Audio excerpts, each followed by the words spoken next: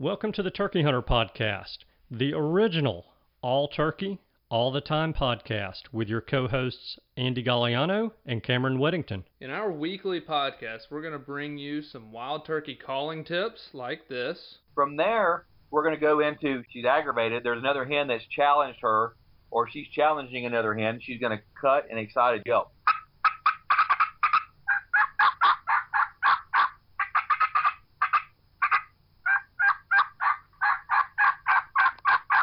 Advice from old pro turkey hunters like this. The turkeys typically don't like, I think, more times than not, to travel in an easterly direction into the sun first thing in the morning, especially after he gets up. It's a blinding thing. It's just like you. It's hard for you to see into the sun. Mm-hmm. So if I have a choice, I'm going to try to make it so that I'm going to be on the west side in the morning, east side in the afternoon of a turkey. Exciting live hunts like this. Holy crap, they're coming.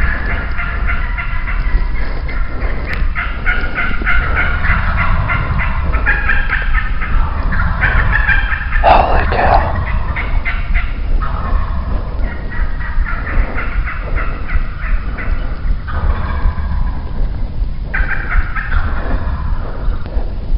Oh, God.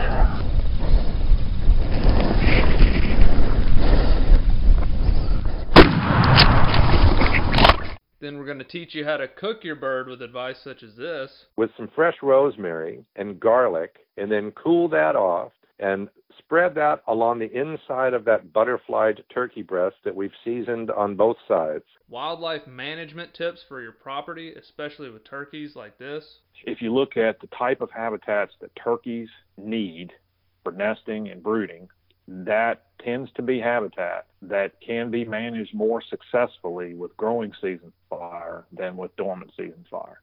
And hopefully along the way, we'll get plenty of these. Well, on November the 28th of 1953, I was hatched. When I popped out of my mom and the baby doctor spanked me on the bottom, I went, ow! And I've been doing it ever since. I like that. Thank you for tuning in. And now, for this week's show. Hello and welcome back to this week's episode of the Turkey Hunter Podcast. You are listening to episode number 376, the 2022 Unicoi Custom Turkey Call Maker Show recap. And I am your co-host and the guy who is sitting here with the perfect smile on his face, surrounded by custom-made turkey calls. I'm your co-host and I'm jealous. That's all I come up with today. So.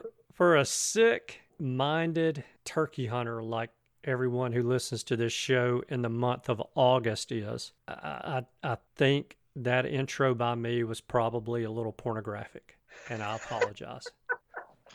R-rated content here, folks. It was a little perverted. It was a little perverted. I just cannot help myself. I am immersed. After coming out of Unicoi this past week, and I bet you I played 150 different turkey calls. Good night.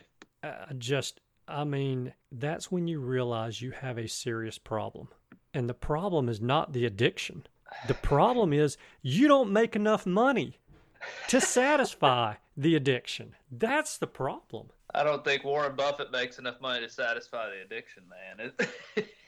I'm telling you, I cannot describe to you guys, and Cameron, I cannot describe to you. All I can say is it's heaven on earth. If you love turkey calls, you love turkey hunting, you love to share turkey hunting stories, you love tips and, again, stories that can help you be a better turkey hunter and a better turkey caller and a better outdoorsman, you are missing that opportunity. It's heaven on earth. That's all I can say. Man, it sounds like it. Well, tell us how many days we got to turkey season. Let's skip all this crap, and I just want to hear about it. That's the bottom line. We are 64 days, 9 hours, 59 minutes, and 23 seconds away from opening day of spring turkey season in Alabama. Very nice. We are 72 days, 9 hours, and 37 minutes from opening day in Tennessee. So it will be kicking off soon for everybody. Enough about that. How was Unicoi? How was the turnout this year?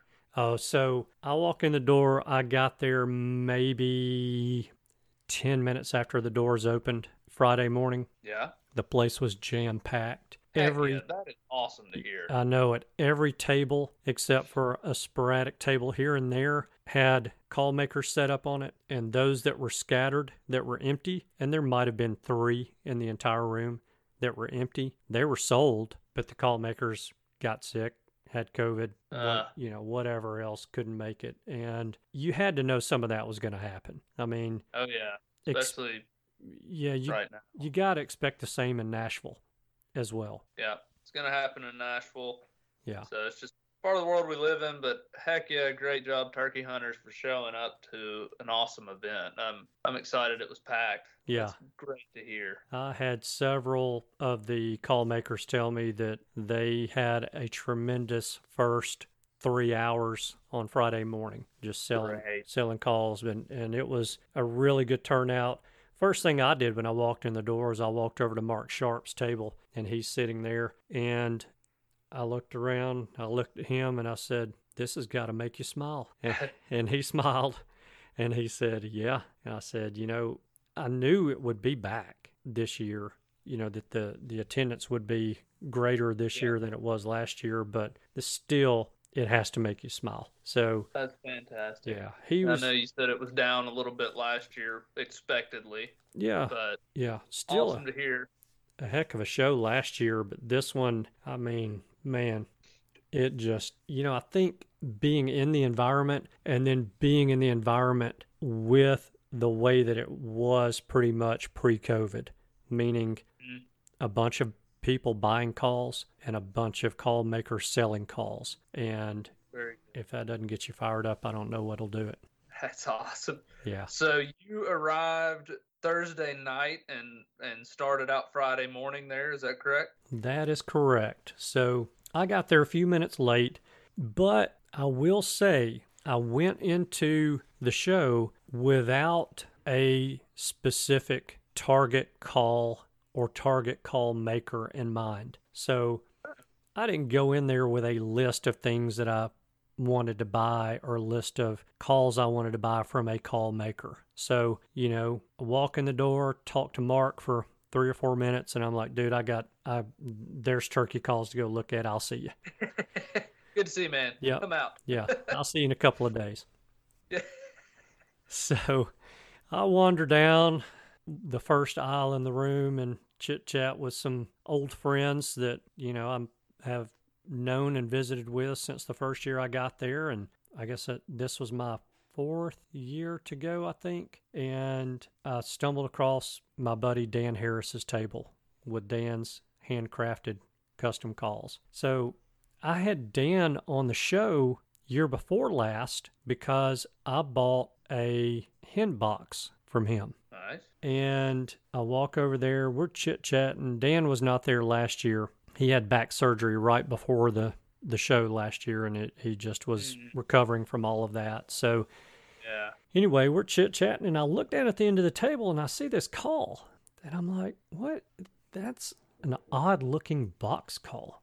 It's a box with a lid on it. And one of them was open, partially. And I just kept looking at it, and I'm like, what? I can't figure this thing out. What is that? So Dan and I are still talking, and I'll walk over to around the table, the other side, because I was standing behind the table talking to him, because I hate standing in front of these guys' tables and carrying on a conversation and blocking anyone who's coming over there to spend money. So I kind of, I'll step behind the table, and he and I were catching up. And so anyway, I walked back around the front side of the table to where this call was, and I picked this thing up. And you know me, I'm always looking for something a little unique when it comes to calls. But I I'm not going to say I won't do it because I have done it in the past. I typically won't buy a unique call if it doesn't have a turkey in it. Yeah. So I pick up this call and Dan says, yeah, that's something new I started making. And he said, I have a friend that bought a call from the NWTF show in Nashville back in 2001 or 2002. And he called me and he said, hey, I've got this call and I want another one just like it, but I can't find this guy. And I don't know if he's passed away or what. And so I don't know where I can get one of these, but the call that I have sounds amazing. So Dan said, well, let me get it and look at it and see if I can duplicate it for you. So the guy gives Dan this call, and Dan starts, he takes the call apart and gets measurements on it, and Dan made a few of these calls. And he just so happened to have them there at Unicoi, and I picked one up and picked up a striker. Now he calls it the Perfect Hen, Purrr, so it's good. FECT, hen, the Perfect Hen. And I pick up this call and get a striker, and the first thing I hear is, I'm going to put a little bit closer to the mic.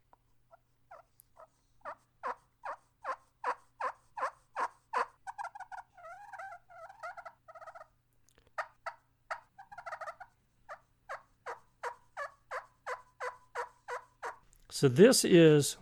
It's a dang hen. It's a hen. There's no doubt. She's scratching around in some Alabama pine straw right now. Yeah. Like that was a hen. Yeah. This thing is a box, with the call chamber hollowed out, a hole drilled into the bottom of the call, and the top of the call is a rectangle. It has a piece of slate suspended by a couple of springs on two ends of the slate, the two long ends of the slate, but it's suspended inside the call. Huh. And that creates the distance between the playing surface and the bottom of the call, which is, I'm not going to claim to know all the engineering and all the science behind why this call sounds so good, but I'm guessing that's where the throatiness and the nasal sound from this call comes from, is that deep pot between the playing surface and the bottom of the call. But this thing is insane.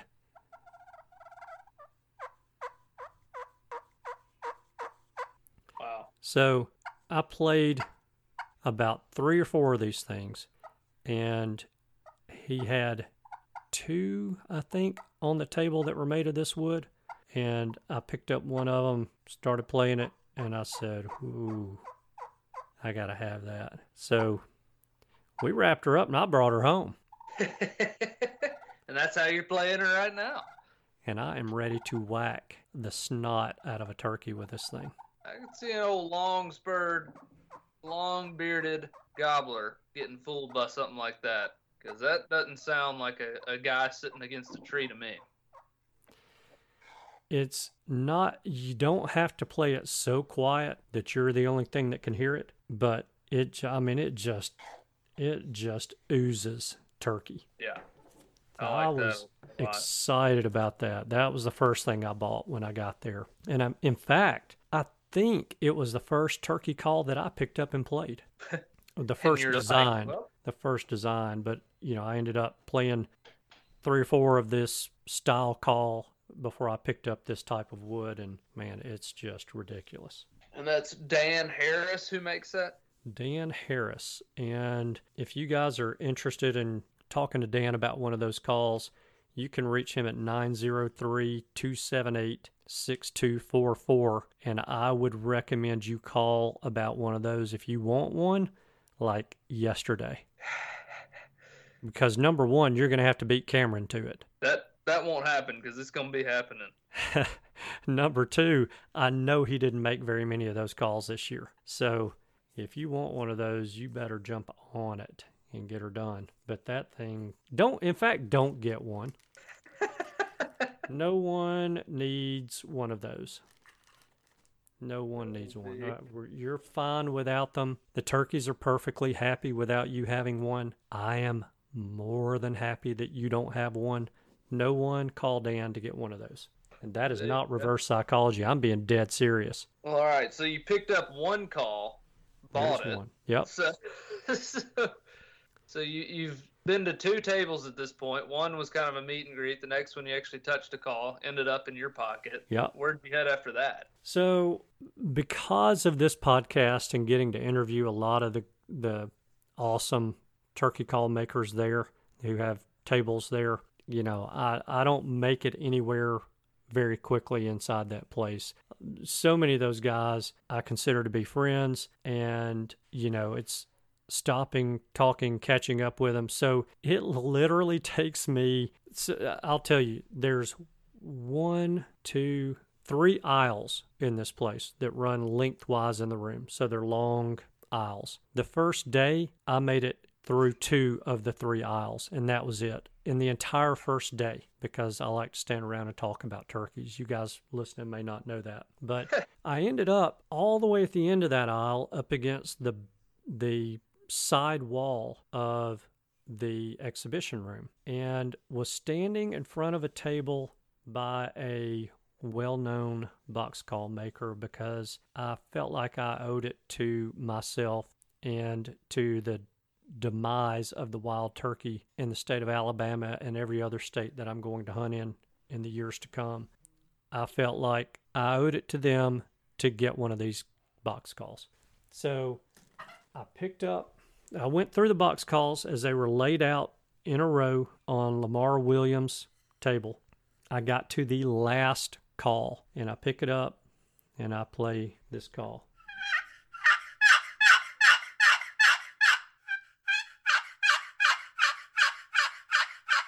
And I said, that call sounds good. And I wanted to talk to Lamar before I took it outside and ran it, just to chit-chat with Lamar, not for any other reason. So Lamar was talking to someone, so I kept playing the call. Well, I put the call down. Bad mistake. You don't do that at Unicoi. If you find a call you like and you want to buy it, you hold that call in your hand until you give the man your money, or woman, and then you stick that call in your call bag or wherever you're going to put it to take it home.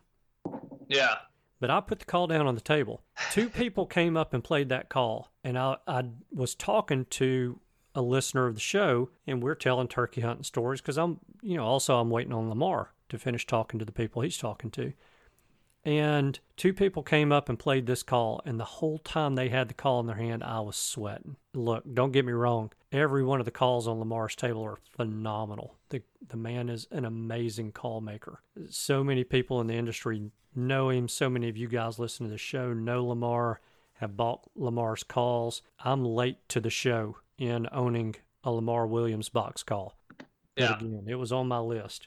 That I didn't really have written down. I just felt like I owed it to myself. So they walk off. The people who played the call walk off. I picked this call back up, and I did not sit it back down. Wised up on him. Lamar stops talking to the people he was talking to, and I looked at him and I said, hey, I want to go outside and play this call right here. And he said, well, don't you want to go play 3 or 4 others? And I looked him in the eye and I just shook my head and said, nope. I said, I want to go play this call. And he said, let me see you run that call.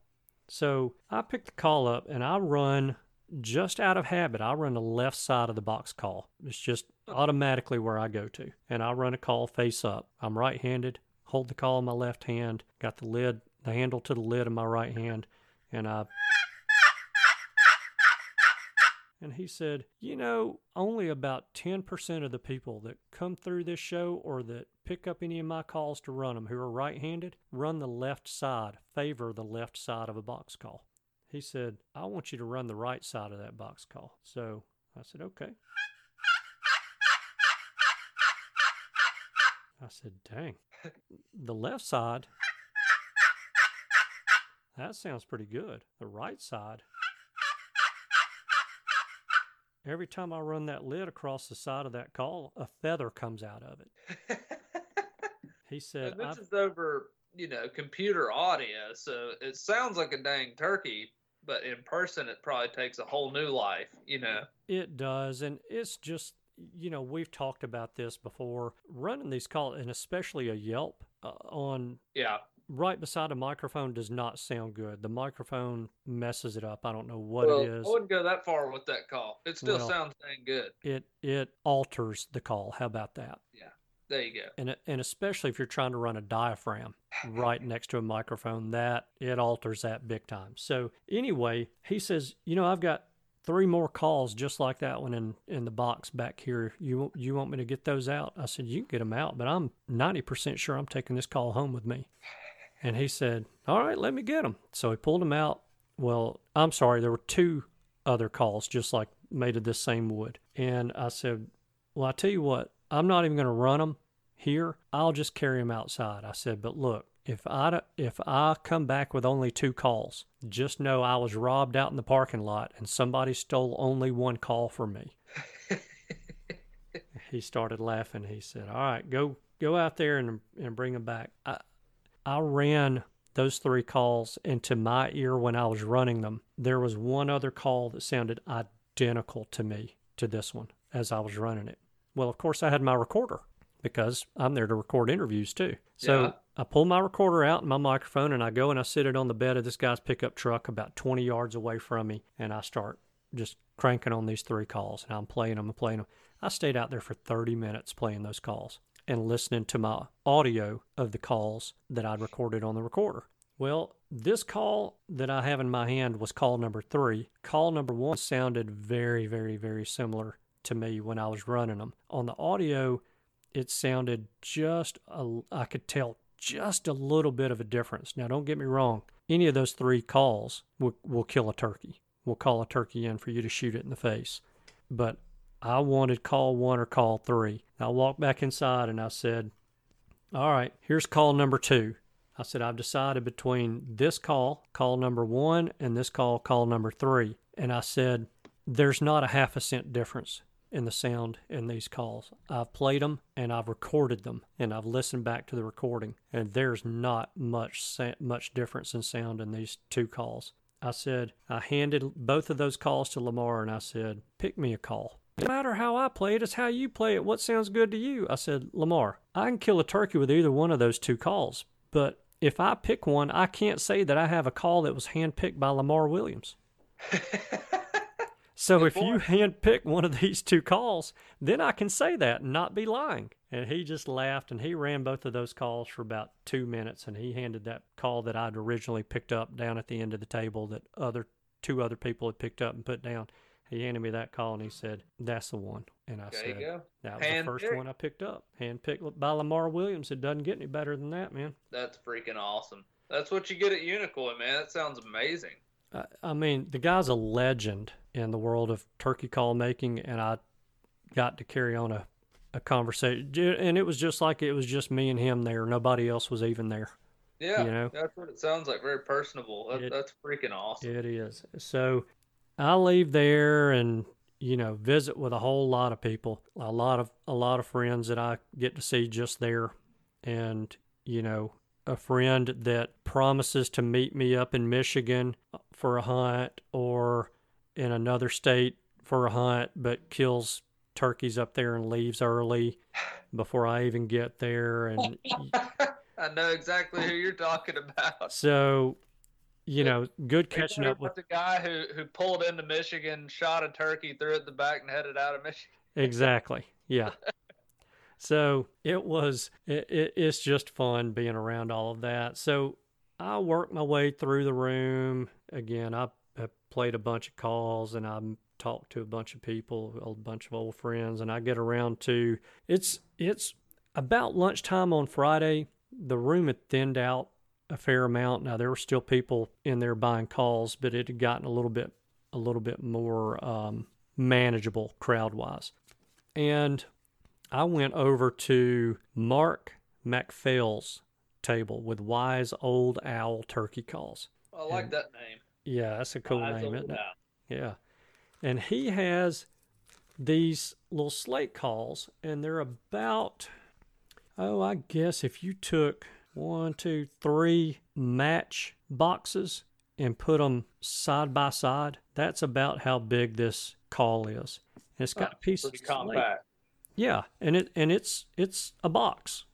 Not a box call, but it's a box, and it's 1, 2, 3. I think it's 1, 2, 3, 6 pieces of wood, different pieces of wood that have been fit together and glued together and sanded down and made to look pretty. And on the outside, on one side of this box, it's got an arc cut out of one of the sides, one of the long sides of that box. And on the top of that box is a piece of slate that covers almost the entire of it. And he's got these little hickory corncob strikers. And it's a unique call, which again, I like, but I want to make sure that even though it's unique, I want to make sure that it can sound like this.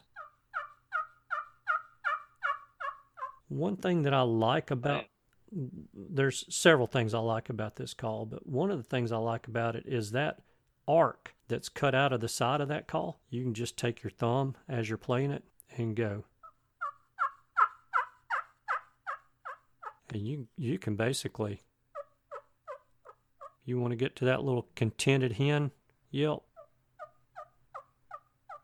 maybe a little tree yelp where she doesn't really sound like, got no rasp in it, you know, not really awake, not really a call that's turning over all the way.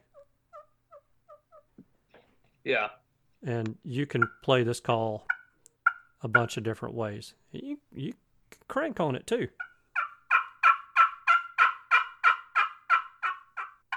Oh, yeah.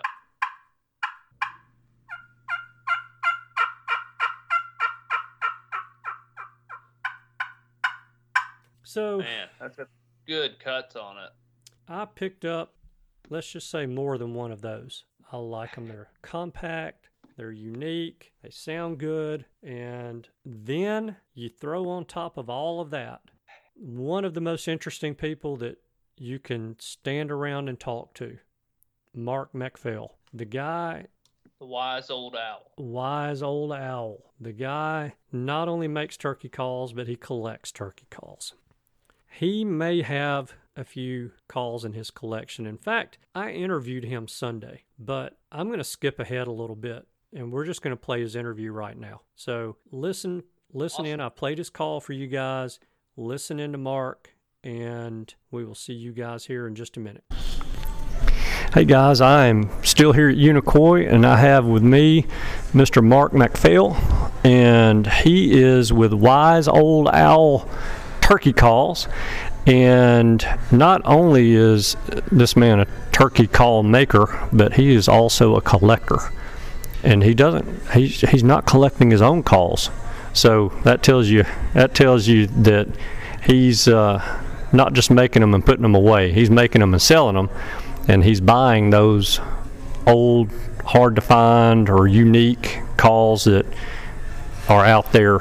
You know, you really have to dig for. And I'm going to pick his brain a little bit about where he may find one or two of these calls. I don't expect him to give me his best source, but you never know. You never know. So, Mark, thank you for taking time out from the show to come and chat with me. And you know, I'm not reminding you because you know, but I'm telling everybody listening that I bought 3 of your calls yesterday and going to give 2 of those to 2 of my hunting buddies.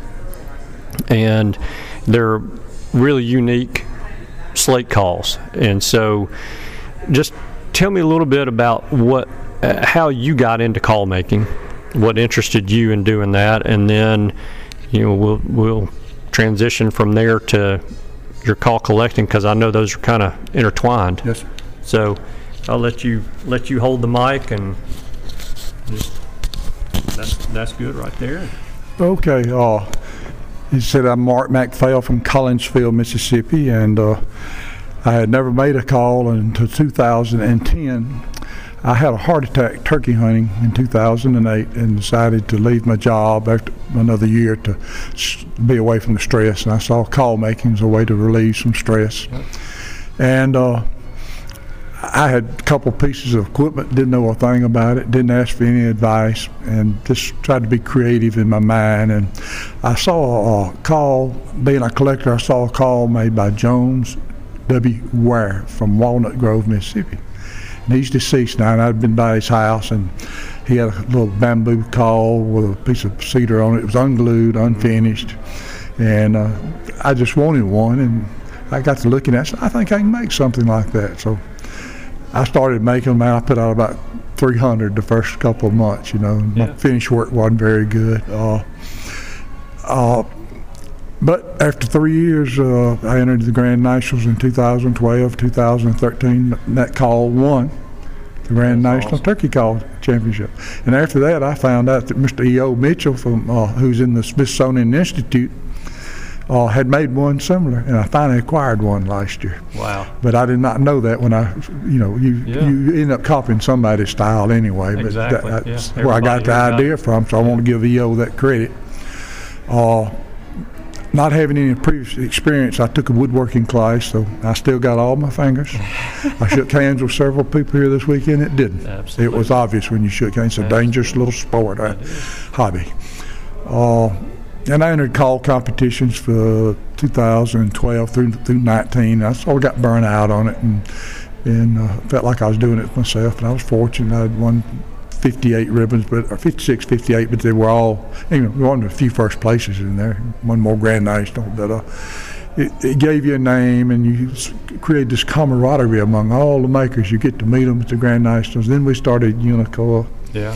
And man, I'm telling you, this is the love of my life coming up here. It is, and a blast. It's like family. It is. It really is. So, and I don't really get out there and market my calls. I didn't sell one this year. I just held them for Unicor. And I do a good bit for local charities, Joni and Friends, Junior Auxiliary, Boy Scouts, just whoever calls in the local community. Yeah. I do that, and some to awesome. NWTF. But I'm not in it for the money, and most people aren't, because there's not any money in it. People need to realize that. You're right. Really not. You're right. Not in the custom. No, sir. Yeah. The mass production, if you want to ship it all over to China, yes, sir. You might be able to make $1 doing that, yes. But that's no fun. I will say in the state of Mississippi, if I go out west collecting, which we're going to talk about collection, if I go out west looking, I'm going to find Primos and Pittman. Yeah. And that makes Mississippi proud. We have these people who have mass produced and are dominant in the market. Yep, you've done very well. Toxie Hayes, Mossy Oak, those people. All in the Hall of Fame, Mississippi Sportsman's Museum, Mississippi Sportsman's Heritage Museum in Leland, Mississippi. I put in a plug for them where we preserve all of that. Yeah. And we have about, 60, 80 call makers displayed up there. I'm in charge of putting those up there. That's Mississippi awesome. Call makers. Yeah, that's awesome. And you have those guys like Pittman and the Primos, and just soft of the earth, just great guys all the way around. I mean, just super, super nice guys. But you got them in Mississippi, but you also got a rich history of, small time call maker and that probably didn't garner too much of a following in his day, and now there's a lot of interest in them because those calls are rare and unique and that kind of thing. And that's really your forte, is collecting Mississippi calls from Mississippi call makers. That's what I felt I needed to acknowledge and show last night at our little forum. Had so many I wanted to bring. I had one that had on there Prince Buckaloo, born in 1894, Choctaw County, Alabama. Wow. And he was a legend in Clark County. And his hunting partner was Glade Hamburg, and I got my first turkey I ever called up was with a Glade Hamburg call. It's not signed, but I know who made it. I paid $3 for it, and it's priceless. That's awesome. Priceless. Yeah. So you concentrate mainly on Mississippi call makers, but is there a style of call that draws your eye, or is it just anything? No, sir, I collect anything. I sort of slowed down on pot calls because you have to keep up with the striker, and a lot of people don't sign the striker, and they're hard to display. And I buy them, but I don't collect them like I used to. Box calls was always my favorite, and it's not just Mississippi calls. I've traveled over the United States. I've gone on trips to Pennsylvania, New York, Wisconsin, anywhere I go, Nebraska, and Missouri, Eminence, Missouri, and to go to these call makers' houses. And how I did that was took Earl Mickles' 3 books that he wrote, the man who really is responsible for call collecting. reproduced or copied each page and put them in state order alphabetically by call maker. So when I went to that state, I knew exactly where the call makers lived, and I would call or knock on their door and develop relationships. A lot of those are now deceased, but I got great memories, and so I collect any and everywhere. And some of those that don't have a lot of value are really more special to me. They really are. Yeah. Who, and we'll do it this way. Out of the ones who are deceased, because that way we can't hurt anybody's feelings. Right. Who was the biggest character out of all those? Would you say that you met? The one that sticks in my mind and my wife's mind, and I mentioned at this forum last night, we visited a man who's deceased now. His name was Homer Crooks. And Homer was in Wartburg, Tennessee. And he was a Methodist preacher. And my wife said she saw the glory of God when we talked to him. We stayed at his house for half a day and invited us to spend the night. He carried us to the basement, and he was in his low 90s then. Yeah. And that's something precious. I bought like 10 of his calls, about $500, and he blessed it because he was able to buy a new refrigerator. And that just sticks in my mind, you know. And I've looked up where he's buried. I want to visit his grave site one day. Yeah, that's awesome. That's awesome. What would you say out of the calls that you collected, and this may be really hard to answer or may be really easy, what is the one that's the most special to you? There are so many. We get back to Mississippi call makers. I got a good friend, Ford Mangum in Morton, Mississippi, no longer makes calls. He's 94 this coming year, and I must have 150 of his, and they are outstanding calls. Everything he ever made. I guess, value-wise, the Ira Chisholm, Raymond Chisholm calls, Ira Chisholm, his wife, they made them in Laurel, Mississippi. They hand-carved them, and Mr. Chisholm died in 1979. And his wife took over the business, but awesome. I'm fortunate to have 12 of those, and they are outstanding calls. Number of Ben Lee calls, He was a pretty good turkey hunter. Yes, sir. He was. He could make a call too. Yes, sir. Of course, his uncle made most of them. Really? Yeah, he lives in Perkiston, Mississippi, and I have visited him, and I can't think of his first name, but he was the man in the back of the shop making most of them. How about that? Yes. I never knew that. Yeah, and actually, Ben was born in Starkville, Mississippi. Most people don't know that. I didn't know that either. Yeah, Starkville, Mississippi. Okay, all right. Sure was. That's pretty neat.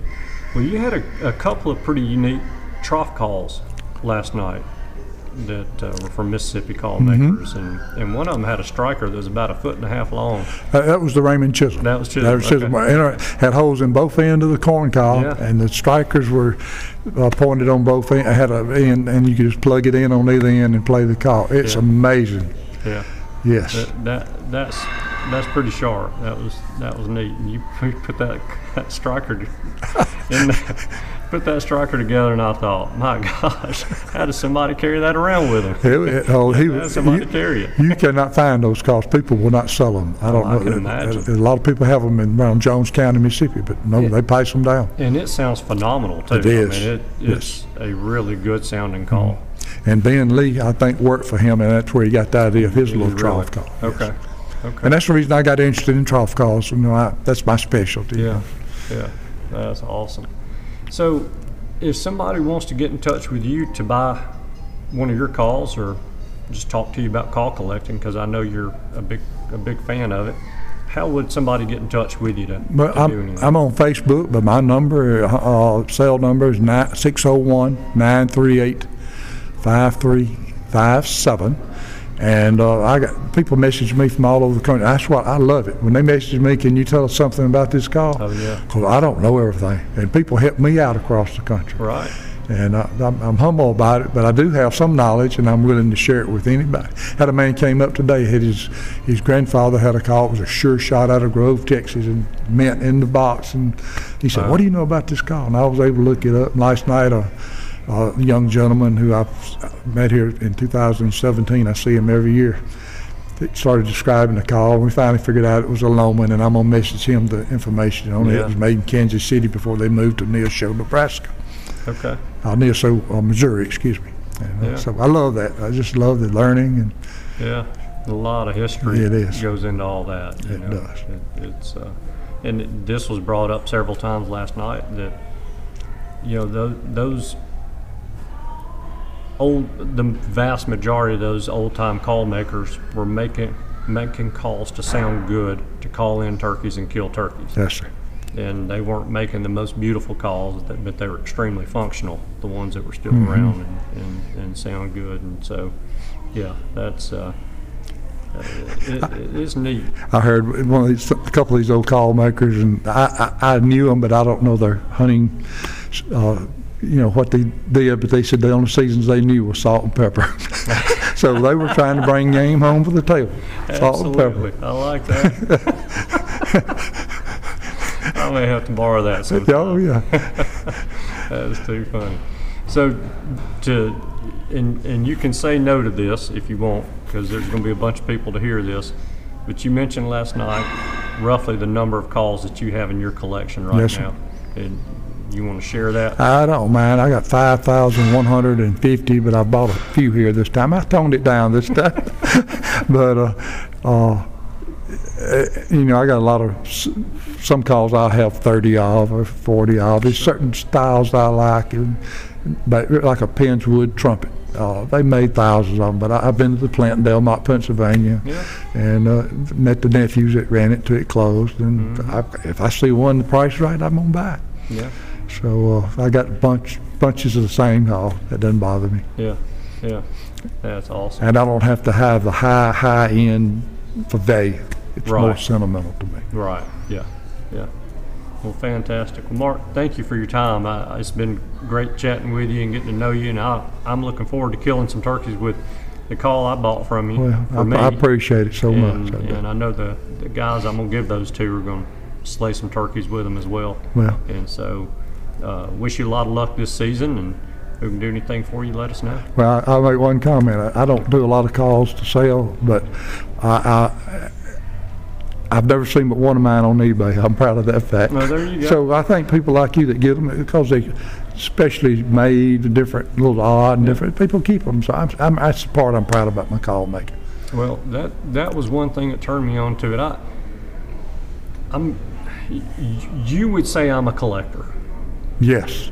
but I buy calls that are unique, and I buy calls to hunt with. I have one call that's on a shelf that I won't take out, and it was, you'll know exactly, but it's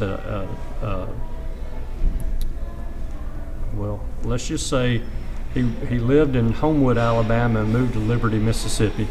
And I've got one of the Edgewood Boulevard calls Oh, Mr. Lynch. that was found inside the wall of that house that he lived in Edgewood Boulevard. Mm-hmm. And it was given to me by the person who was remodeling the house, who found the call Wow. about 15 years ago and said, hey, I want you to have this. And I said, I don't know how much this call's worth, but it's worth some money. And I pulled up on eBay, and one had sold for $600 or $700 at that point in time. And I said, this call is worth money. I said, it's not, when I say it's worth some money, I don't mean it's worth like $50, $100. I mean, this call is worth money. And are you sure you don't want it? And he said, oh, I want you to have it. I said, do you want me to sell it and give you the money? No, I want you to have it. Do you want me to pay you for it? No, I want you to have it. And so that call's sitting on the shelf at my office, and it won't go out. But Special memories. I don't call that a collection, because that's the only one that's displayed. The rest of them are in a box, and they go hunting with me. Yes, sir. But you would probably say I'm a collector because I have more than one call. You are a collector, and it goes back to Alan Jenkins, Liberty, Mississippi. He bought Mr. Lynch's company out in like 1969, moved to Liberty, and stayed there to 1991 or so before he moved to Georgia. But so that's another rich history. And I think Mr. Lynch has some ties into Mississippi from early on in his life. Yeah. I think he's family from there. I think was. I can't recall that historical fact right now. But there was a tie-in there, and I need to dig into that. I will be looking for that. There you go. There you go. Well, thank you again. It's been a pleasure getting to know you this week and chatting with you. And like I said, I'm excited about killing a turkey with your call and sending you a picture of it this spring. I'm excited to look at your future collection, sir. You're addicted and you just don't know it. Oh, goodness. Well, thank you, Mark. Thank you so much. All right. God bless. Thank you. 5,150 turkey calls in his collection. That's unbelievable. 5,150 turkey calls in his collection. That's insane. Does he have a storage bin? I mean, what in the world? It's not insane, because when I say it like that, it kind of makes it sound like I'm saying Mark's insane, which he totally is not. It's an insane number. It's crazy. And I'm just totally jealous. And maybe some of you guys were that guy that had the coolest toys when you were growing up and all the kids in the neighborhood wanted to come to your house to play. I want to go to Mark's house and play. That's awesome. Yeah. Great guy. I mean, just really, really good guy. Look, I didn't give Lamar's number out, which I'll do in just a minute. We'll go back and I'll give that out. But I'm going to give Mark's number to you guys if you want to call and talk turkey call collecting. If you've got a rare call that you just want to share with him or you don't know anything about it, he loves this stuff. He'll try to help you figure out something about that call. You never know. 5,000 of them. He's bound to know a thing or two about calls. Yes, absolutely. And you never know. He may want to buy it from you. I'm not saying he will, but he might. But give Mark a call if you guys are interested in buying a call from him. I'm telling you, these little boxes that he has, and I don't even know what he calls them, but they are super cool. Let me see if there's a name on this. There's not, but it says number 3, 1/1/2022. So number 3 is one of the more than one calls from him that I bought. But you guys can reach Mark MacPhail. It's 601-938-5357 if you want to check out some of his calls. And I think he said in the interview that he's got a Facebook page, but I'm telling you, if you just go on Facebook to look at any of his stuff or communicate with him that way, you're missing out on a treat. You really need to call and chat with Mark. He just somebody you won't regret having a conversation with, I can tell you that. Man, yeah, it sounds like it. 5,000 calls. If I had a call in my collection that I didn't know much about, he'd be a guy I'd be calling. Yeah, no doubt about it. So look, I did, and I didn't do it intentionally. Like I said, most of you guys know Lamar Williams or know of Lamar Williams. You can probably find Lamar Williams pretty quickly, but his phone number is 904-964-5691. If you guys want what's sure to be a collector's item turkey call to add to your collection, a Lamar Williams box call is one you got to have. There's no question about it. So, or to call up and kill turkeys, not just collect. I will tell you that's why I have one. That box right there, I'm telling you, I opened the lid up and one tried to fly out and I had to shut the lid back on it real quick. And every time I run that lid across there, a feather comes out. So she's trying to get out of there. There is no doubt about it. No doubt about it. So I was very, very well behaved this year. I'm not going to say I stayed under budget in buying calls, but I didn't buy a bunch of calls. So I was excited about that. You bought quality calls, though. I did. That's all I've ever gotten from there are quality calls. I can tell you it's really crazy. So that was pretty much it on Saturday. Saturday night was like icing. I'm sorry, that was not Saturday. That was Friday. So that pretty much wrapped the show up for me on Friday. Friday night was icing on the cake because Mark Sharp had put together a panel of call collectors. Oh, man. And yeah. And of course they brought some of their collectibles. And that was really cool. Being able to pick up some of these calls made in 1900. Wow. And to play them. Wow. Was a treat. I bet. A real treat. So that was a heck of a lot of fun. I'm going to play just a very short clip from this And the reason I recorded the entire seminar, but I am not going to play this seminar for you guys because you need to see the video of it. And yeah, Mark is going to be selling DVDs that were recorded by my buddy Josh Painter. He does all the video work for Mark. And Mark's going to be selling these DVDs that he recorded of not just this seminar, but all of the seminars there. Mark Prudhomme was there. Our buddy Larry Prophet was there doing seminars. There were some really great speakers who put on seminars at this over the past, the 2-day show. So I just want to play just a little bit of a clip. I want to tease you guys, get you interested in this, because if you're interested in call collecting, you're going to want to buy the DVD that Mark Sharp puts out when it's done. I don't know when it'll be done, but I will let you guys know. But I'm just going to go ahead and play a little clip of that seminar right now. I'm Dave Cirencione from Claremont, Georgia. I've been coming to Unicoi since 1985. And what got me started collecting calls is when I got a hold of Earl's first book. And I thought I was going to buy a call from everybody in the book. Nor had the funds or the time to do it. So I started buying a few calls and went to a few conventions and came here and they had a show here and bought a lot of calls here. I bought some calls at the convention. And I started with box calls.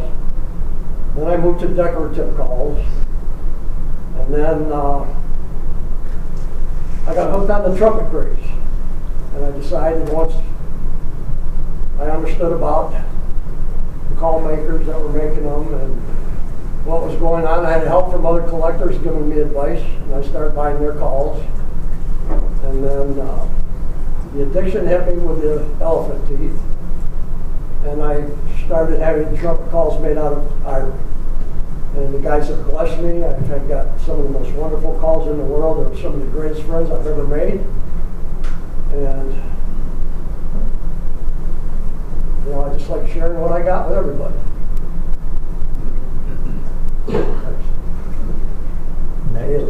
Yeah, we'll have to release when that DVD comes out for everybody, because that's going to be a want to have for sure. A lot of really cool stuff there, and I would just wish that you guys had been there to be able to look at some of those calls or even pick up some of those calls and play them. Just the history. I mean, it's just like when you pick one up, you can just feel the history. Somebody sitting against a oak tree with that call in their hand 110 years ago, calling a turkey in so they'd have something to eat, not so they'd be able to talk about it on a podcast.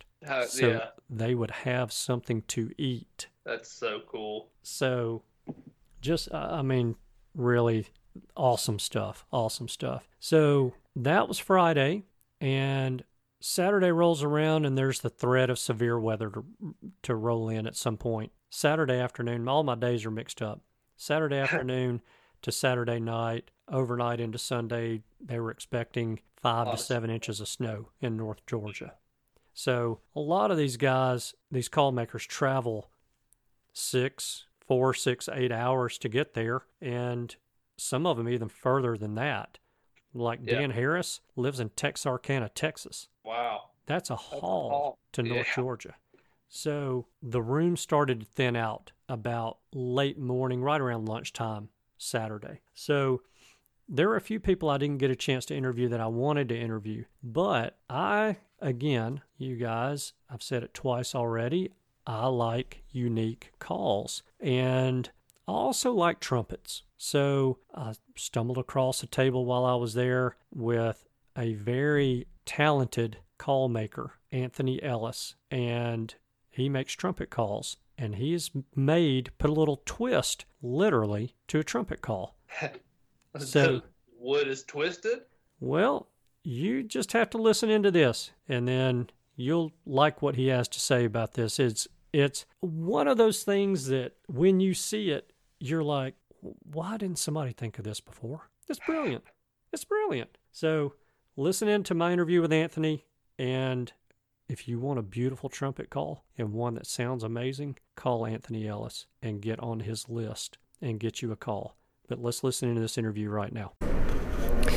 Hey everybody, I'm here at Unicoi, and one of my favorite places on earth to be this time of year, with, oh gosh, probably 70 custom call makers in there, and you get a lot of turkey calling, lots of turkey calls being made, and can be a little bit overwhelming, but every once in a while you stumble across a table that kind of catches your eye, and there's some different things there. Somebody's taken a long, old-time, long-lasting, tried-and-true call and made some improvements to it and that kind of thing, and you pick those kind of calls up and play them, and really you can kind of get a feel and understand by talking to the call maker. And that's another thing that's great about Unicoi, is all these call makers are here and are happy to share their story with you and talk to you and give you guidance and help you run the call that they make the right way, because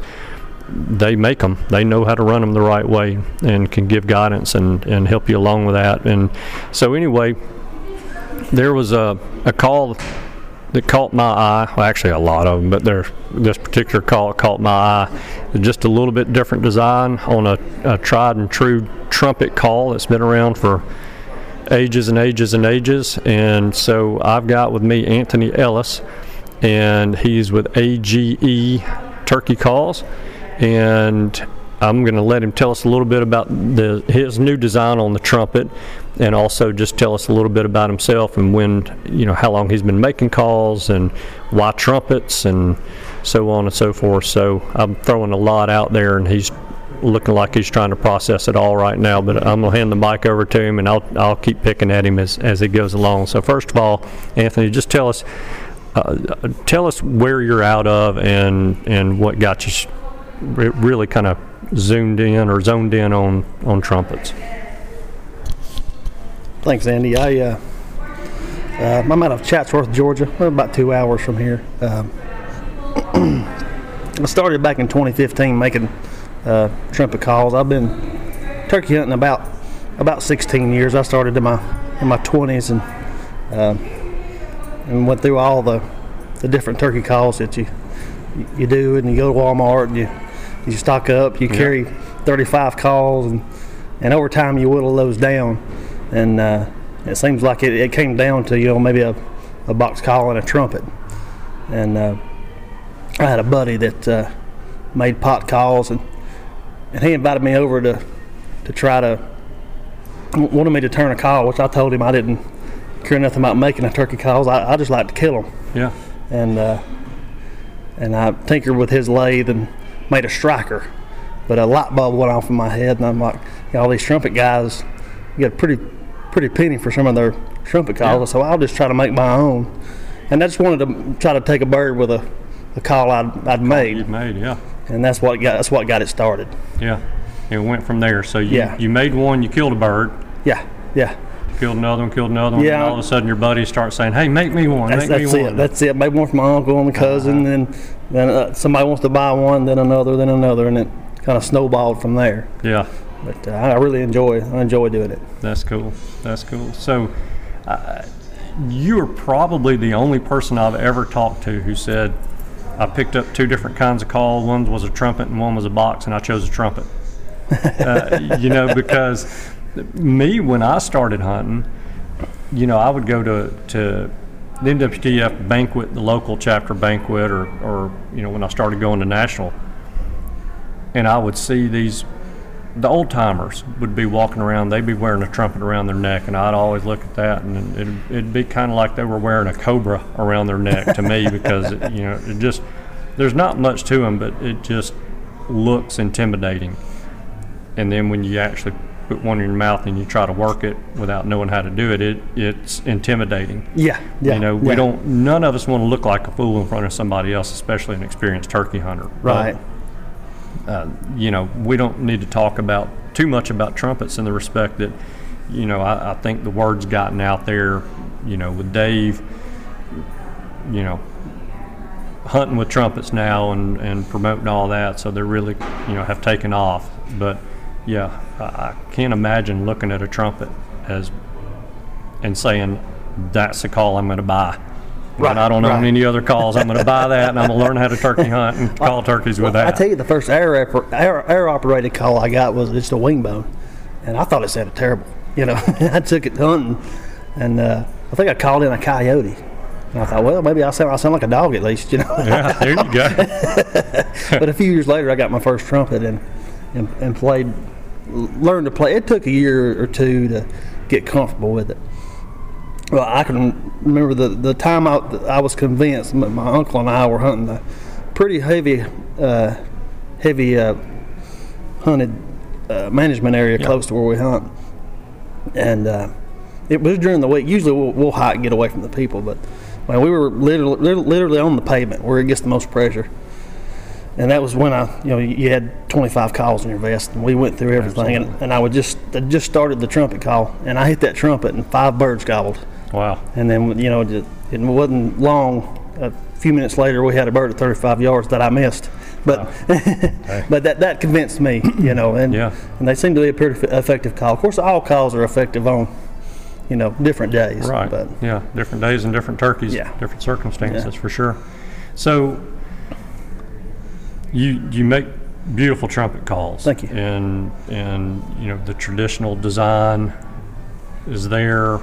You got the bell, you got the mouthpiece, and help me out with the centerpiece of it.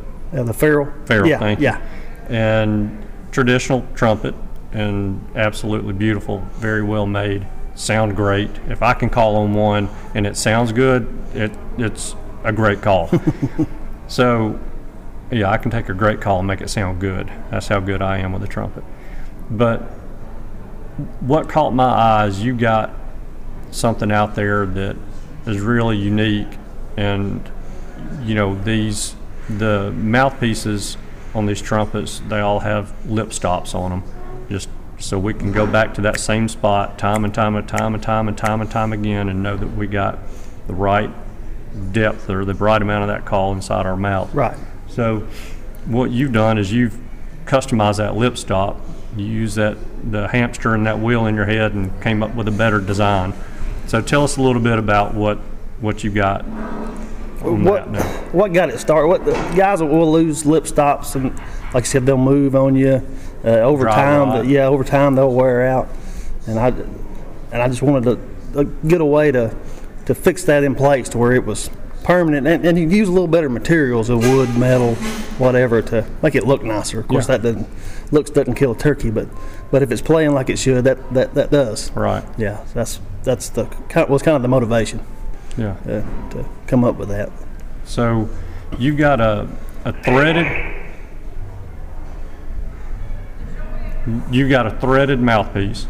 Yeah, it's threaded for a lip stop with a lock nut that once you fine tune where you want it, you tighten that lock nut and it locks it down into place. Yeah, I mean it's the most simple design, and it's not like you really you copied the mechanical parts of stuff that just have been around for years. Right.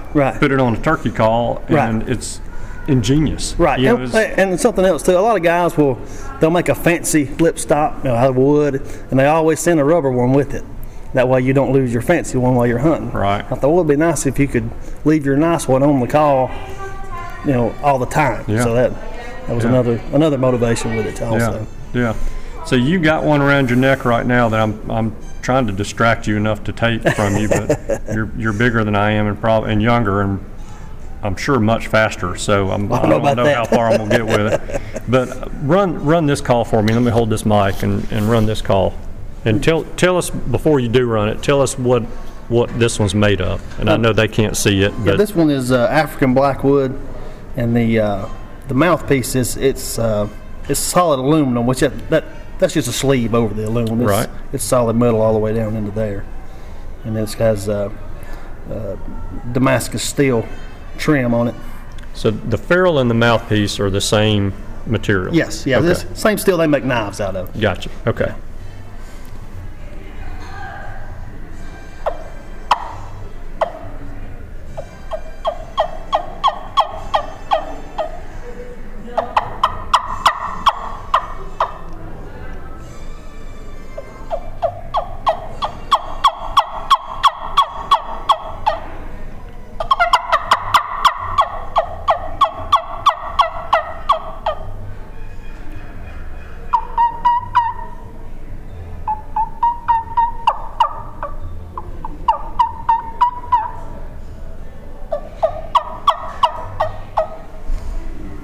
That's a good sounding call, and a dang good looking call too. So you said looks won't kill one, but the looks of that call will probably bring them in an extra yard. Well, it'll make you feel better about it anyway. There you go. There you go. It'll look better in the pictures. Yeah, there was a point when I was making them. I was at a point to where I can crank these things out and just make them average, or spend a little more time and make them look nice. And I like to put a little time in and make them look a little better. But. Yeah. Well, the craftsmanship and the quality of the call stands out and speaks for itself, and then you can hear it in the sound as well. And so it's a great looking call. Anthony's a great call maker. You got this call on a lanyard that you have made yourself, and so leather lanyard, and it's a braided leather. Despite the ugliest thing about this call is the fact that he's wearing it. That's well said. And it doesn't hurt your feelings either, does it? The call makes the man. So, for anybody that's interested in looking at some of your calls, you have a Facebook page that you would point them to? Yes, I have a Facebook, AGE Trumpets, and I also have a website, agetrumpets.com. Okay. And I've got lots of pictures, a few videos, and whatnot. Okay. And do you have a waiting list as well for somebody? It's about 2 years. Okay. On the wait, and of course I'm here at Unicoi every year. I bring a few calls. Don't tell anybody that. No, don't. I'm trying to talk them into coming, but I don't want them to buy calls when they get here.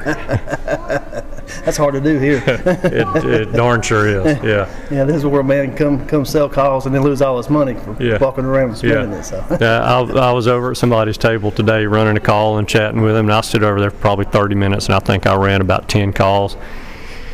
Just talking and running calls, and I put the calls down. I said, well, it was great talking to you, and I turned around and walked off, and he came up to me a few minutes later and he said, I thought you were going to buy that call. And I said, here's my problem. I want one of each kind of call from every single call maker in there, and I don't have the money and I don't have the place to store them all.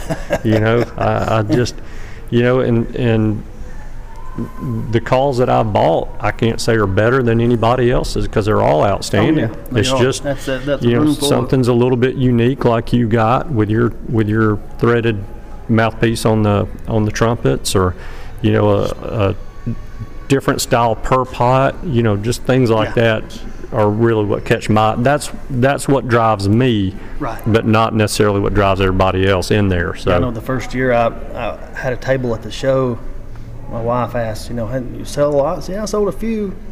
Well, did you make any money? I'm like, well, I made a little bit, and she's doing the math.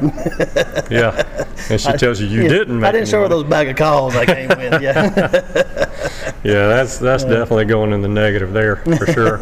So other than Facebook and website, how can somebody get in touch with you if they want to actually talk to you about what you got going on? My phone is 706-264-0524. Okay. Yeah. All right. So listen, guys, go check out Anthony's calls. I mean, it's a quality call. They're beautiful, sound good. The mouthpiece has always been really about the only downside to the trumpets. They get moved, they do dry rot, they fall off while you're in the woods, whatever else. And this thing, being able to lock this mouthpiece down is huge, and it has gotten a lot of attention over the course of the 2-day show, and a lot of people came by to tell you how smart a design that was, and I think you're going to see some people trying to copy you here before too long. So hopefully that patent comes in soon. Yeah, maybe it will. Yeah. Yeah, but give Anthony a call. And just salt of the earth, great guy all the way around. So you'll enjoy talking to him, or just go on his website and order something and get on the list, because 2 years sounds like a lot, but we all know it flies by. So get on that list and get you one of his calls. So Anthony, thank you, man. I've enjoyed chatting with you over the course of the 2-day show, and getting to learn a little bit more about you and your calls, and getting to meet your daughter. And good luck to y'all this turkey season. Thank you, Andy. I enjoyed it as well. All right, buddy. That is neat. That's one of those things you just stand back and you go, why didn't I think of that? Yeah, so is it a wooden lip stop that twists up and down? They're made, I'm not going to say they're made out of wood. The ones I saw were made out of metal. They were made out of... But they're not a perishable, I guess, like rubber stop. No, not rubber. Okay. Yeah. So, made of ebony. They're made of metal. They're decorative, and they complement the call. Whereas the vast majority of trumpets that you see, the lip stop is some hideous piece of rubber put on a beautiful piece of artwork that also serves as a musical instrument. Wow. But this is not like that. Not only is it beautiful, it's functional.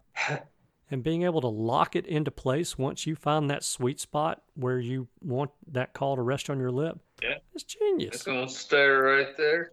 It's genius. That is genius. Absolute genius. So that's really cool. I wanted a call at Anthony's table so badly, and I didn't buy it.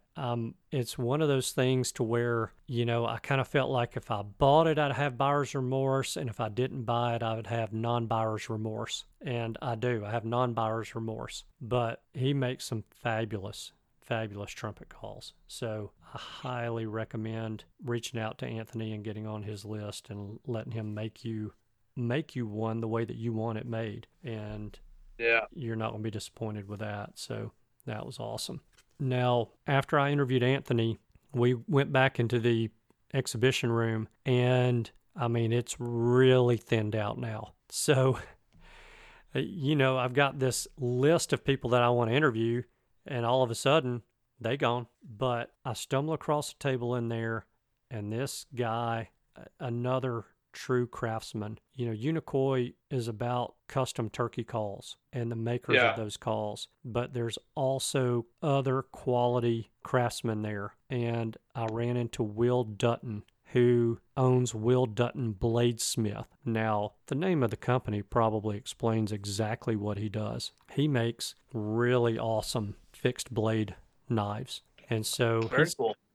Yeah, he's got this knife. It's, probably 5 to 6 inches long, fixed blade, got a sheath.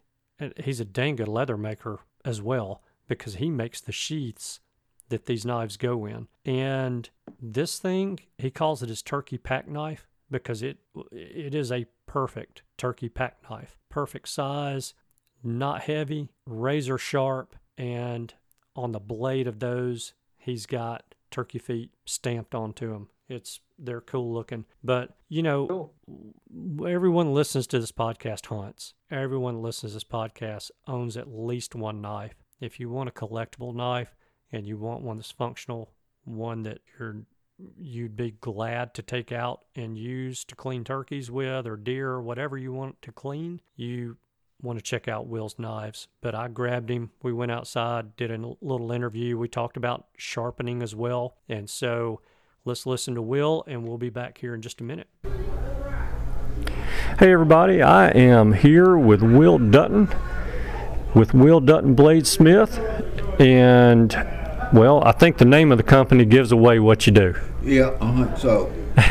So, it's pretty self-explanatory. Will's a knife maker, in case you guys didn't figure that out, and he makes some beautiful knives, makes them out of antler. He's got some wooden handle knives as well, and he's got all different kinds of blades on them, different steels and so on and so forth. So, Will, first of all, tell everybody where you're from and how did you get into knife making?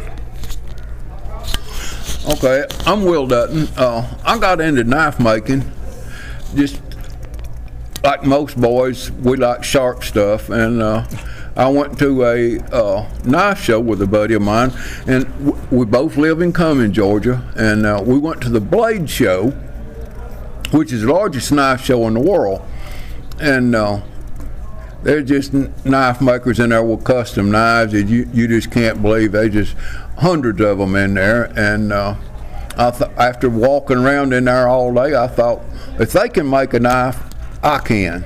So I met a guy while I was down there, and he was gracious enough to let me come to his shop for many, many days and spend many hours watching him as he made a knife, as he cut it out from bar stock and ground it to a finished knife, from putting handles on it, sharpening it, the whole process. And so one day I decided, well, it's time, if I'm going to try it, to go for it. So I went to a knife supply place. It was Pop's Knife Supply. James Poplin owned it at the time. And I went down there and told him who I was and my interest, and he said okay. And I bought a belt grinder and some steel, some handle material, some glue, some pen stock, and just everything I needed to start with. And I got a bunch of stuff up, and he's a good enough guy. He said, okay, you've got enough stuff to see if you can make a knife. So I went home, and sure enough, I made a knife, and I carried it back to him and showed him. And of course, it being one of my first knives, he pointed out all the flaws to me that I didn't see because I didn't have the experience.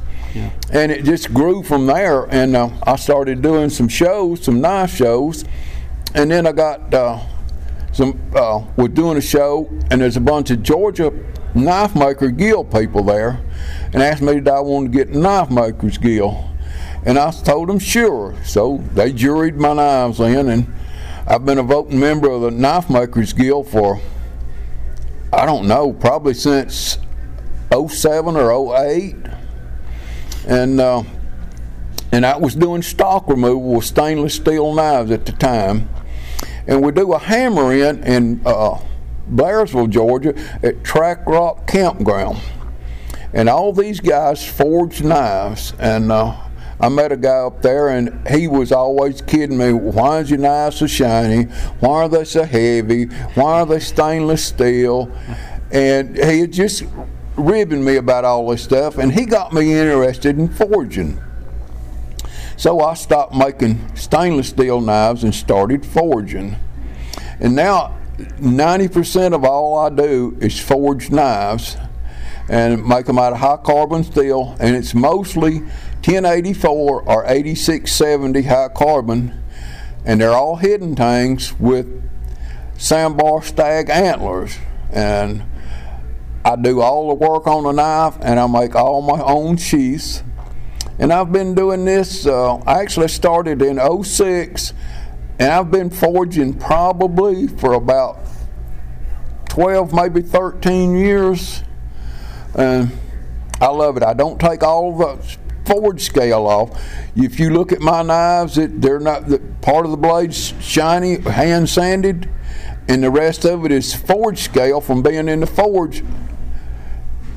And that's my style. That's what I like. Yeah. It looks forged. It's just a unique look to me. It separates me from most of the other custom knife makers. Yeah.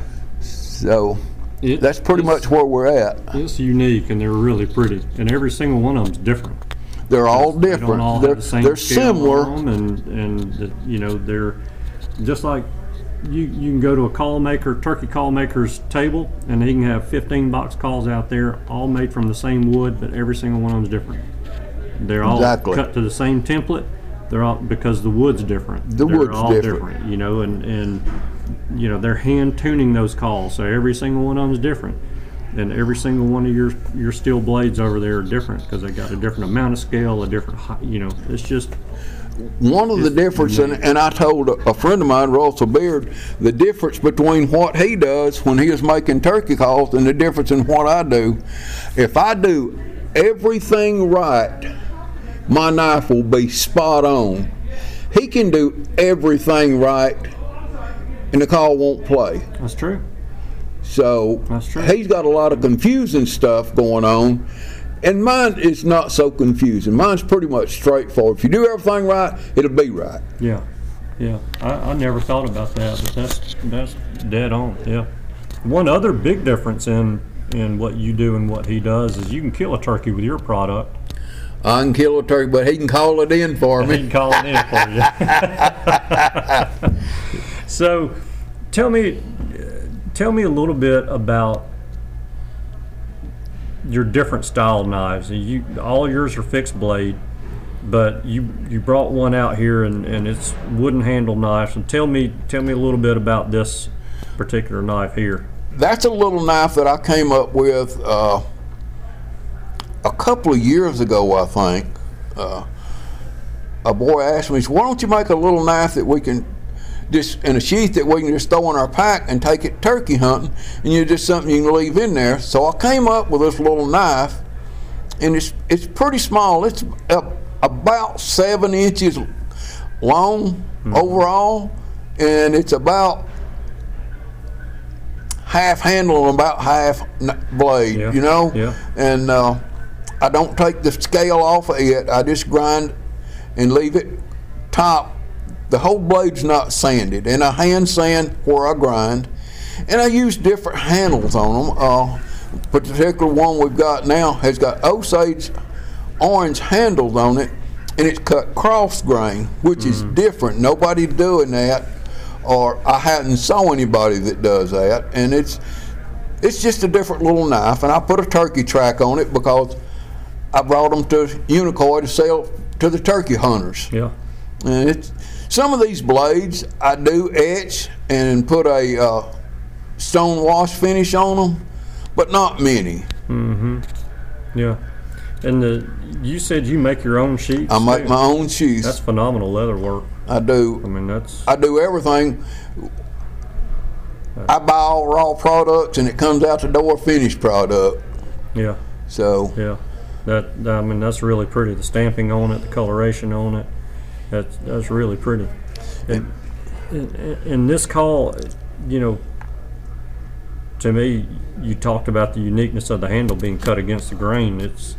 It's cool.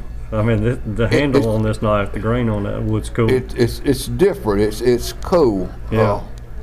Yeah. And that being Osage, I mean, that ain't going anywhere. No, it's not going anywhere. And being cut cross grain, it has no lateral strength being cut cross grain, but if you put it on a piece of steel, you ain't gonna break it. Right. Yeah. It's not gonna break. It's not going anywhere. Yeah. You're probably not gonna be real surprised, and you might even laugh at me when I picked it up. I dang near cut my finger on it. They're sharp. They're real easy to stick your finger with. That's got a real fine point on it. That thing right there is razor sharp. Help me out with knife sharpening. So we've gone from making knives to talking to them about how we can maintain it and keep it that sharp. Are you hand sharpening your knives when you get them to a point, or are you machine sharpening yours? When I get ready, the last thing I do is sharpen a knife.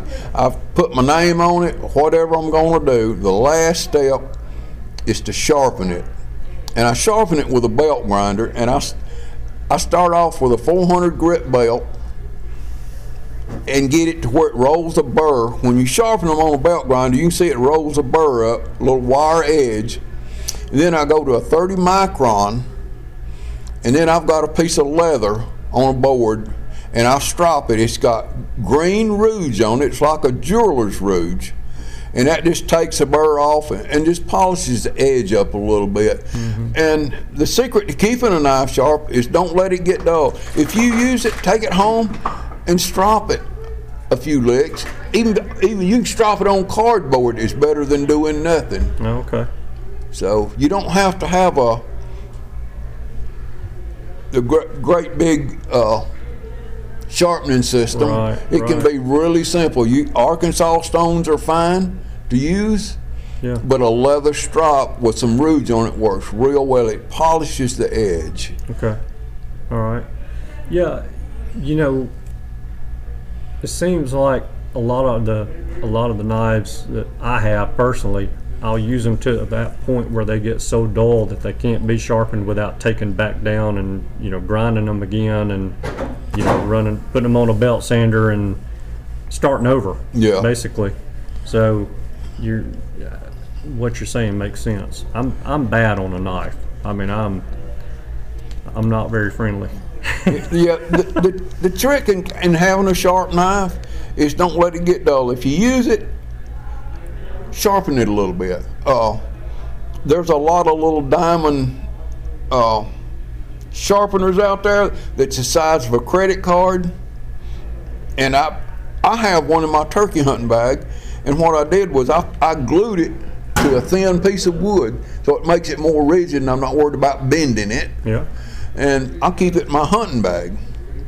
Yeah. So I've always got a sharpener with me, whether I'm turkey hunting or what. Yeah, it's small enough to where you can keep it with you. Yeah, it's the size of a credit card. You put it. It's got right in my bag. I bought one of the bags from Glenda, and I'll slide it right in there, and I've always got it. Yeah. So if somebody wants to look at some of your knives, do you have a Facebook page that you point them to? What's the best way for them to see your I do post some on Facebook and some on Instagram. I don't post all my knives. I do have some in a store. It's Old Town Cutlery in Cumming, Georgia. Okay. But I do post some occasionally on Instagram, and I've always got knives at home, and you can look me up on Facebook or on Instagram, and I'm starting to do Instagram a little bit different as soon as I figure out how to not tag everybody. I'm not sure exactly what you call it, but when you put a post on there, you hashtag a whole bunch of stuff, right. And then if you look up knife or bladesmith or Knife Makers Guild or some of that stuff, my name is going to pop up with that. Yeah, very good. And then a phone number, if somebody wants to call you and so if you want to call me, feel free to call me. Yeah. Or hit me up on Facebook. Fantastic. What's your phone number? 770-380-0774. Fantastic. And I have a feeling you'll even share a turkey hunting story with somebody if they call you. Yeah, I'd try. Yeah, I've killed a bird or two. Good deal. I ain't the one that's went out there and slaughtered them every year, but I have had some fun doing it. Well, that's what it's all about. And the fellowship in this group in here with all these custom call makers, and we got that one thing in common. We're not all call makers, but whether you're on the buying side or the selling side of that table, you're a turkey hunter. Well, we are, and it's amazing that when I got into knife making, there's people in knife making that can barely afford it to people we got millionaire knife makers.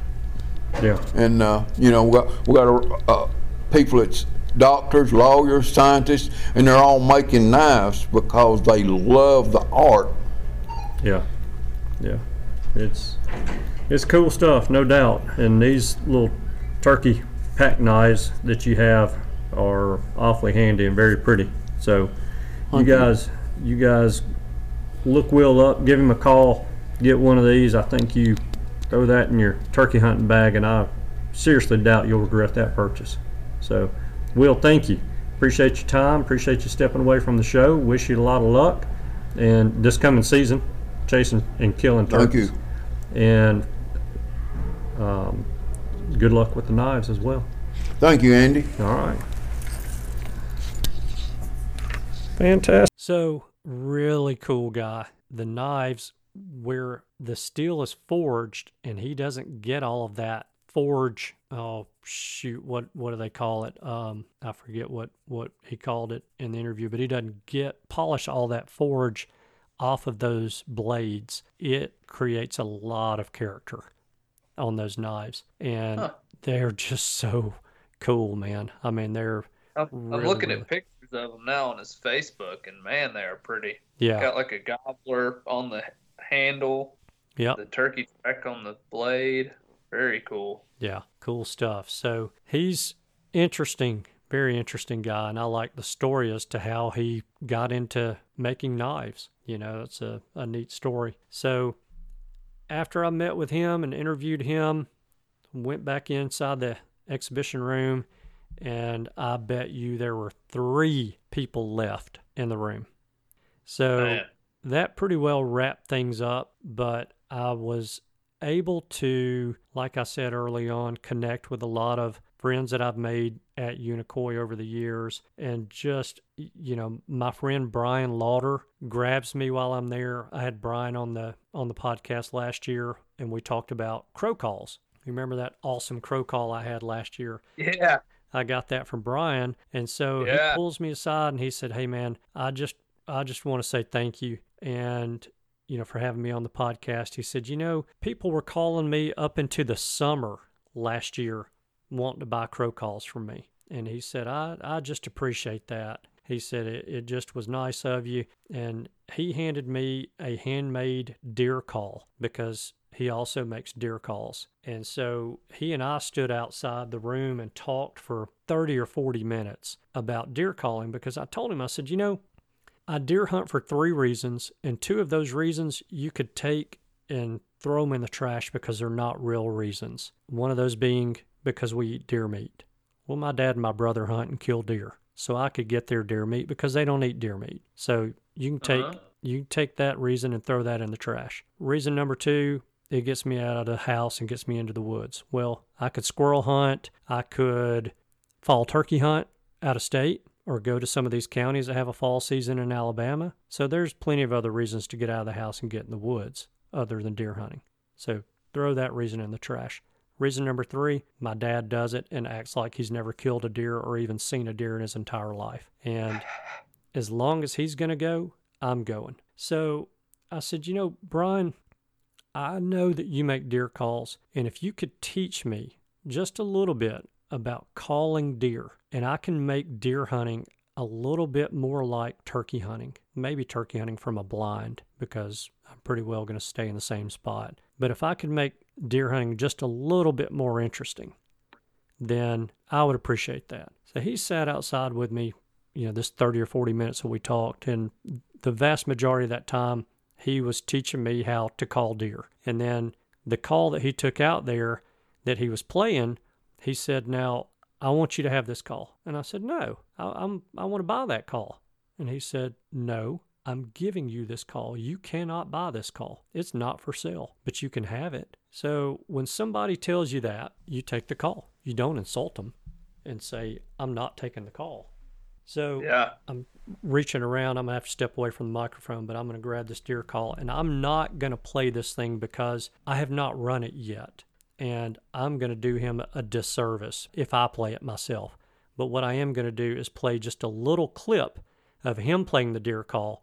This is not a deer call or a deer hunting show, but this thing sounds as much like a deer as anything I've ever heard. So we're going to play a little clip from it, but I'm going to reach around here and grab this thing and just kind of check it out again. So you guys listen in, and we will see you here in about 45 seconds. This is my deer call, and this is the grunt with a little hole, and this is the bleat with a big hole. We're going to do everything through the little hole. Okay. And what I would do, you ever seen a buck pushing a doe when he's doing them little short grunts? Mm-hmm. All right, so this is what I would do. I would.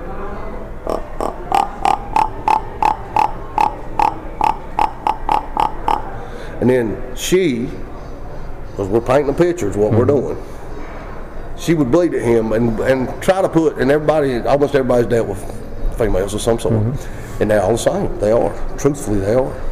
And it's that quit, leave me alone tone. Yeah. You know, that. All right, then I'm going to push her again.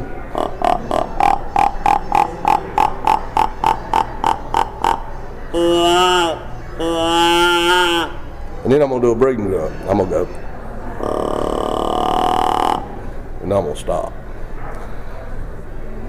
Every 10 or 15 minutes. So, again, that's just a testament to the quality of people at this show, but also the quality of craftsmen at this show, because the guy makes crow calls that are world champion crow calls. The guy makes turkey calls that sound incredible. The guy makes deer calls that I know are going to fool some deer, and I'm going to give this one a try this weekend. But I've got to practice some more by listening to Brian's clip. So anyway, I just wanted to throw that out there. A couple of guys were kind enough to throw some T-shirts my way. Carter Game Calls, Tommy Carter, gave me a T-shirt with a cool logo on it, man. I'll have to send you a picture of this thing, Cameron. It's awesome. To me.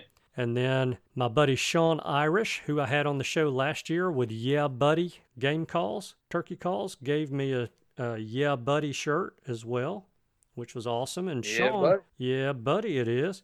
Sean is also, you know, I had him on the show last year to talk about call collecting, and he was also on the panel for the Call Collectors Roundtable seminar that Mark put on. And another guy that just has a heck of a collection and loves, eats, sleeps, and breathes this stuff, you know. So another person that'd be a good person for you guys to call if you got a call that you want information on. He's lives in the North Carolina area, but has a lot of North Carolina and Virginia turkey calls in his collection, and he knows a lot about the call makers in those areas. So somebody I recommend you guys call if you need some help with any of your calls identifying any of the calls that you have in your collection. So, man, I have talked and talked and talked and talked, and I could keep talking about this, and I think I'm on now. I don't think you've gotten 15 words in the entire episode, and it's about 50 minutes there. So what am I going to talk about? I'm just sitting here having a pity party that I missed it. I don't. All right, you can't miss it next year. Seriously, you cannot. I don't know how any of you can miss this. Brent Rogers, whom we've had on the show, longtime listener, longtime friend of the show, all around great guy, drove from Iowa to North Georgia. How cool. For this show. I know he had a big time. He had a great time. Corby Taylor, who used to have a podcast years ago, he flew from Fort Worth, Texas, all the way to Atlanta, got a rental car, and drove to North Georgia for this show. This thing, you guys are missing a treat. I cannot even begin to tell you. There's no way to explain it. I'm going to shut up about it because I can go on forever. Yeah. Well, just hearing the stories and how it just sounds like it's a big event, but it's also personal in a way where you're having one-on-one conversations with these legends who are making calls, and that's a turkey currently on the show with us. You bought a pinned bird somewhere and then got it in your room with you. This thing has a roll in it. I mean, it's just. I think you could play a feather on this call. It takes nothing to play this perfect hen. It's ridiculous. That thing sounds incredible. Yeah. So it is. Awesome man, show. All right. I'm not going to do it again. I'm not going to keep talking about how awesome this show is. You know what? Don't buy one of Dan Harris's calls, the perfect end. Don't buy that. Don't buy a Lamar Williams box call. Don't buy a Mark MacPhail slate. Don't buy an Anthony Ellis call. Don't buy anyone else's calls from Unicoi. Don't even go to Unicoi. You guys just stay at home. There. Just leave them all to Andy so he can call them up and miss them. There. Yeah. Exactly. So, I'm just tickled. When I say this starts the year out and gets you so just fired up and amped up for turkey season, this is it, man. Yeah. Well, it's right here on the horizon, and you got a great show. I'm jealous that you got to go. I missed out, but I am pumped for your calls. I will be ordering a perfect call from Dan Harris, without a doubt. You better get it quick. I plan to. I need one in less than 70 days. So. Yep. Well, cool. So I want to throw the favor of the week out there. Come on with it. Probably a couple of favors of the week. Number one, if you guys have any need or want for a turkey call and you did not go to Unicoi this year, then I think you can probably contact Mark Sharp, and he's been on this show several times and given his phone number out. You can go to the Unicoi preview podcast that we did on this show, and Mark gives his phone number out there. Give Mark a call and just say, hey, I'm looking for a good pot and peg call. Who are 3 guys that you recommend that were Unicoi that I could buy from? Mm-hmm. Or I'm looking for a good box call. Who are 2 or 3 guys from Unicoi that you recommend I call?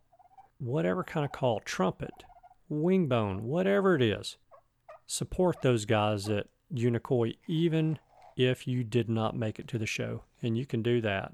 These guys, a lot of these guys have long waiting lists, but there's a reason why. They make beautiful quality calls, and support these guys, I'm telling you. So that's number one.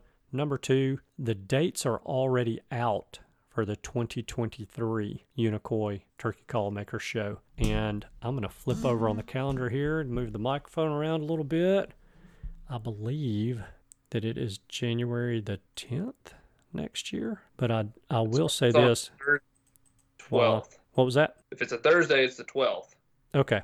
Yep. You got it. The 12th and 13th. Well, if it's Friday, Saturday, it's the 13th and 14th of January. Okay. 2023. And you could also hit Mark Sharp up on Facebook and ask him for the dates to confirm that. But I am 90% sure, I'm looking at the calendar now, 90% sure it's the 13th and 14th. All right. It's on my calendar. There you go. 2 favors. There you go. I like it. Wrap us up. All right. Thank you guys so much for tuning in this week. We know that you have choices. We appreciate you spending to us. We hope you have a wonderful week, and we'll look forward to seeing you again next week. Goodbye. Goodbye. Thanks for tuning in. You were just listening to the Turkey Hunter podcast. If you enjoyed the show, please go on over to iTunes and leave a 5-star review. And make sure to head over to www.iamturkeyhunting.com to subscribe for free turkey hunting tips, tactics, strategies, and product reviews to help you have a more successful turkey season. And stay tuned for upcoming episodes on hunting afternoon birds, how to film your hunt, and the breeding cycle of hens, as well as some guest interviews. Thanks again for listening. We know your time is valuable, and we appreciate you sharing some of it with us. See you next week.